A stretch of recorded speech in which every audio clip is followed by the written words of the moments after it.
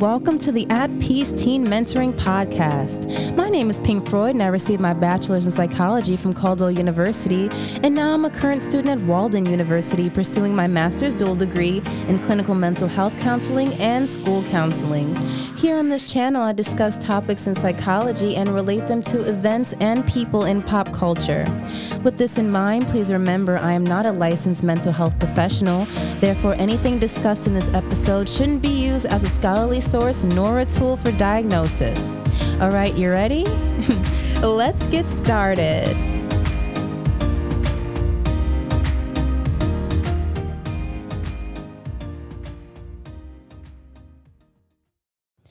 Happy New Year, everyone. And I'm going to be starting off this new year with talking about the psychology of love. Ah, yes, love. Love comes in many different forms, many different styles, and it stays for a little bit or it can stay forever. So the example I'm going to be using while talking about the psychology of love is the recent situation between Charli D'Amelio and Chase Hudson, also known as Cha-Cha. This is their couple name. So here's a little bit of a backstory about who Charli and Chase are. So Charli D'Amelio is a 17-year-old social media influencer. She's famous for her TikTok dances, and she also has a sister named Dixie. And her and Dixie and the rest of their family have a TV show or a show where they pretty much do, I don't want to compare it to the Kardashians, but it's kind of just like a family that does things together. So you can say that they're kind of like the Kardashians without all the Kardashians, you know? And Charli D'Amelio is the ex-girlfriend of 19-year-old social media influencer and singer Chase Hudson. Chase Hudson is also seen as the recent face of e-boy fashion. I really don't know how to explain e-boy fashion other than it's when men like to they wear the piercings, you know, usually it's like one stud earring on one side and then one dangly one, and then they usually paint their nails black. Like it's just like an alternative style. So here's the situation between Charli and Chase, aka Cha-Cha. So Charli and Chase started dating, and while they were dating, there were allegations that Chase cheated on Charli with Nessa Barrett, who is a punk rock singer, and you know, he denied it and he said it wasn't true, and you know, he said, you know, he loves her and this was just rumors and that he wasn't cheating on her. But what made it more suspicious and what fans kind of felt was that it was a little suspicious because they broke up after the allegations came out. So, you know, people weren't sure whether Charli and Chase just had a quiet breakup and they didn't want to expose each other, or if they just broke up to break up. And after they broke up, you know, they maintained, you know, a good relationship as far as being friends.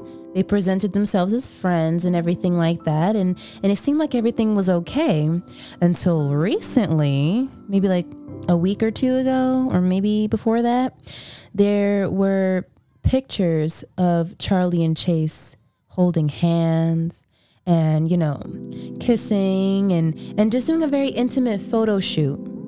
And these pictures were quickly taken down, they said, by either Charli's publicist or manager. Somebody on Charli's team took it down. And so a lot of people have lost their minds in this situation. They have gotten excited, some fans have gotten upset. So it's been a big situation ever since these pictures have come out and since been deleted. If you want to check these pictures out for yourself, I'm sure they are still on the internet, but I do believe that everyone has a right to their privacy. So whether or not they're together, I think that we should wait for them to make a formal statement. Otherwise, we're just we're just running around and just going crazy, and we're driving ourselves nuts trying to figure out whether they date or not. So when you're in love, it can be a powerful thing. But a lot of people don't know that there's 4 types of ways to love.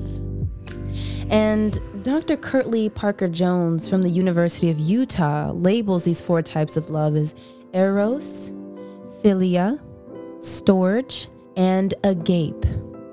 So let's go into the first one, eros. What is eros? So eros is the type of love that is seen as passionate. And it's seen as the type of love where your physical needs and intimacy are put to the front. And when we have philia is a love from a friend. So if you have a best friend and you're just like, oh, that's my best friend, like I love them, that's philia. Philia can also be the love that takes place after you've been dating someone for a long time. So pretty much after the honeymoon stage and after the googly eyes stop and you guys have like your first argument and all that, like after all of that, and you still have that love, that's the philia love. The third kind of love is storge, which is seen as the most natural form of love. This is a mother and her love for her newborn baby, or the father's love for his children even when they misbehave. This is love that is seen as unconditional. And the fourth type of love is agape. Now, this type of love is mostly seen in religious settings, such as churches, mosques, temples, things like that. This is when you have love for a higher power without benefit. So this is when you love your creator just for creating you, or you love the ministry, whatever it is that you're engaged in as far as your spirituality. That's the type of love that's in that category. And this is mostly popular in the Christian and Catholic faith. And it is, what's that word? It's applicable to a lot of people who have love for their creators and they're in a monotheistic religion. So this means when there's only one spiritual being that you worship. Mono meaning one. So what is the brain on passionate love? Because that's what we're going to focus on, the eros, the passionate love today. Harvard Medical School discussed a study done by Helen Fishers, where Helen took 2,500 college students and scanned their brains while the brains were functioning, which is called an fMRI. And they took brain scans of students while they were looking at someone that they loved. And the results showed that the active parts of the brain were high in dopamine. Now, for those of you who don't know what dopamine is the feel-good neurotransmitter, aka feel-good hormone, chemical. This is the same chemical that is released when you're eating your favorite snack, or you're watching like your favorite movie, or when you have like your favorite blanket on, and it's just the chemical that makes you just feel good, like life is good. And this is why a lot of songs, when you listen to a lot of, especially rap songs in the 90s and early 2000s, they use the word dope as another word for illegal drugs, because it comes from the word dopamine, because they're trying to elude the fact that these drugs make you feel good. That's for another episode.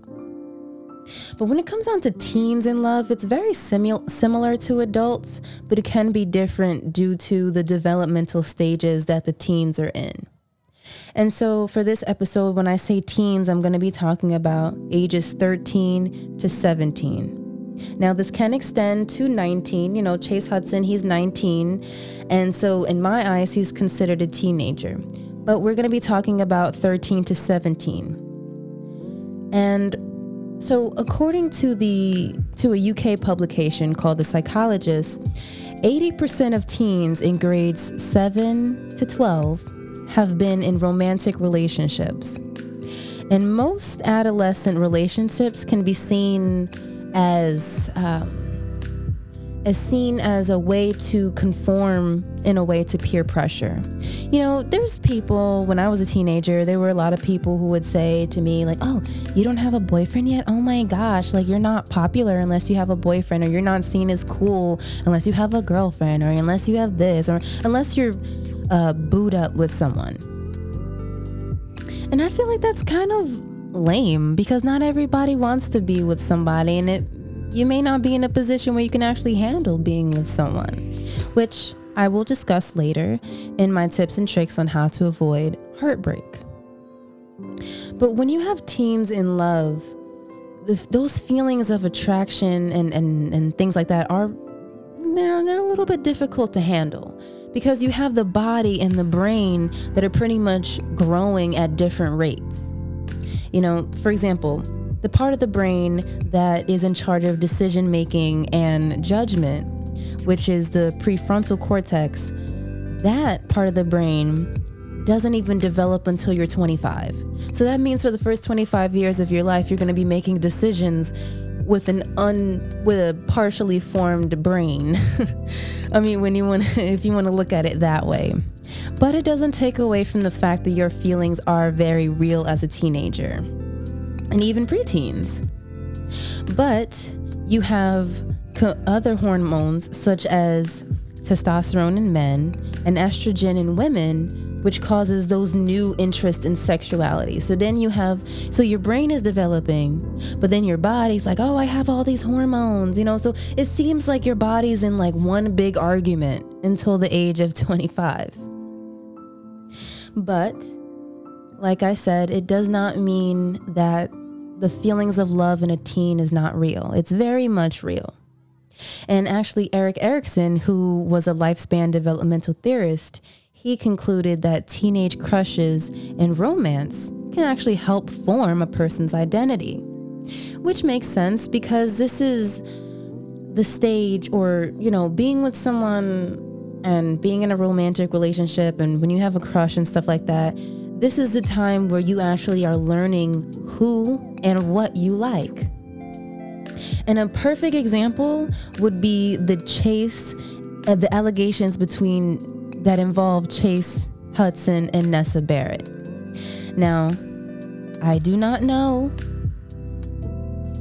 I don't have any inside scoop as to whether or not he did cheat on Charlie with Nessa, but I can say, looking at his style and looking at the type of person that Nessa Barrett is, it wouldn't be surprising if he did admit it and say, hey, well, yeah, Nessa and I did mess with each other. Because, like I said, Chase is the face of e-boy fashion right now. And he paints his nails black. He has piercings and he has that alternative lifestyle. And then you have Nessa Barrett, who is a punk singer, who has made it clear that she wants her music to be associated with dark vibes and in a dark type of punk rockish kind of genre. So when you have two people that are pretty much similar in style, it wouldn't be far off if they did come together. But again, I am not saying that Chase Hudson did cheat on Charlie with Nessa Barrett. If they did, that is up to him or up to Nessa to decide whether they want to confirm or deny it. And the sad part is that a lot of people were hurt to see that Chase and Charlie were no longer together. And even if the Nessa Barrett allegation is not true, there are other things such as personal goals, maturity, and unavoidable life changes that could have contributed to the ending of Charlie and Chase's relationship. And even when it goes into adulthood, there are situations where a relationship just won't work because two people have different things that they need to take care of.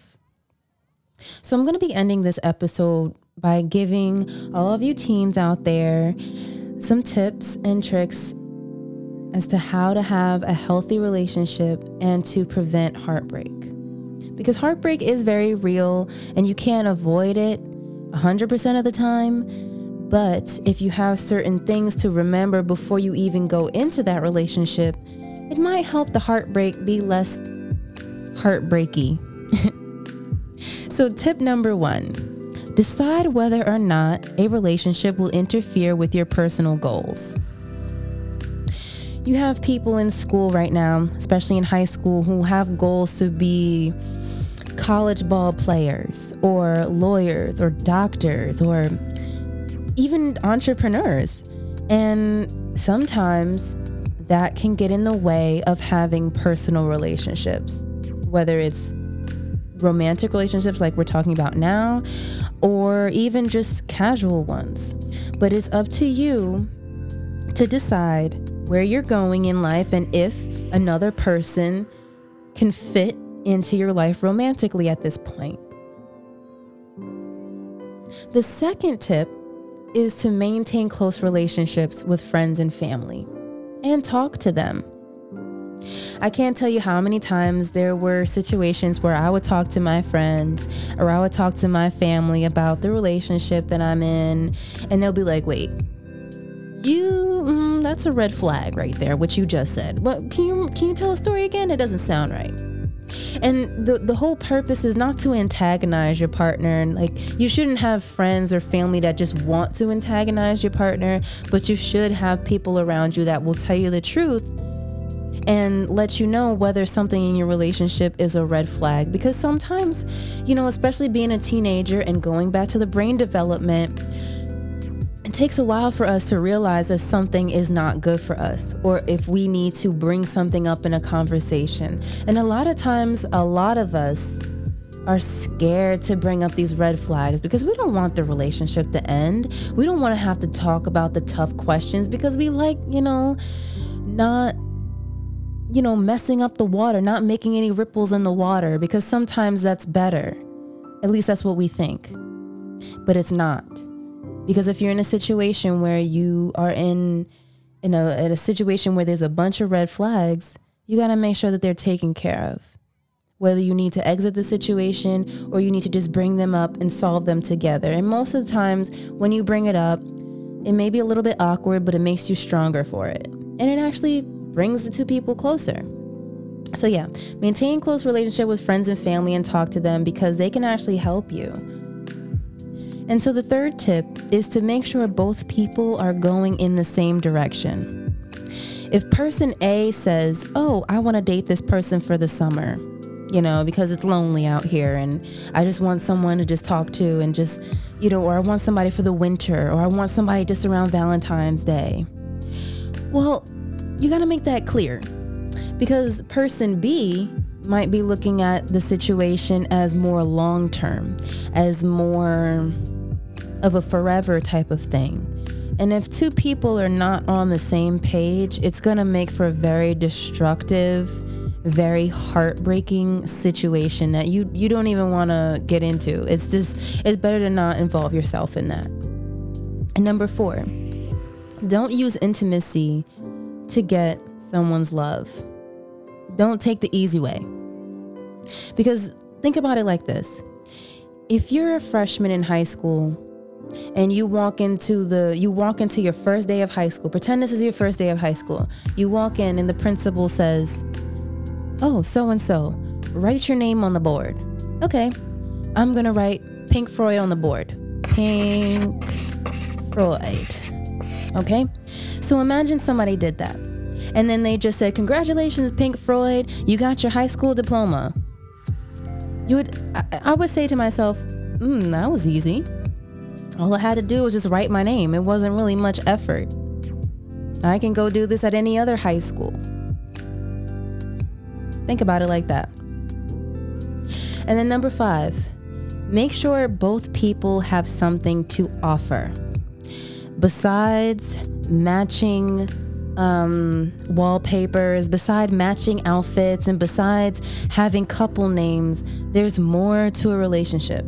You gotta make sure that both people have their needs met emotionally, Like, for example, women need to feel that they're in a situation with whoever their romantic partner is. They need to feel that they are protected. They need to feel that they are being provided for. And men, they like to, most of them understand that they want to feel like the hero. They want to feel like they can offer you something, but they also want to feel that that person, whoever their partner is, can also take care of them emotionally too, because we can't just say that girls are the only ones with feelings. So if you're a girl and you know that your boyfriend, whether he's a teenager or not, if he's coming from football practice and he's hungry and you don't have no snack to make him, well, how is he gonna see you as a person that's necessary in his life? He's just gonna go find someone that can provide those needs. And for a woman, if you're dating a guy in this situation and he's not making you feel protected, you're gonna go find that protection elsewhere. So it's best if both people have something to offer and have the means to conduct a mature relationship. Otherwise, it's just gonna be two useless people being put together, taking Instagram photos. And how long is that gonna last? So I just want to conclude this episode by saying teenage love is very real, but factors, like I said, such as mental development, peer pressure, and personal goals can play into the ending of a relationship. But it does not mean that this is a forever thing. It just means that the two people need to just go find a better situation for them. And if Charlie and Chase, aka Cha-Cha, if they're back together, it's best for us to just respect their privacy and to leave them alone. But I'm sure that they will eventually clear things up.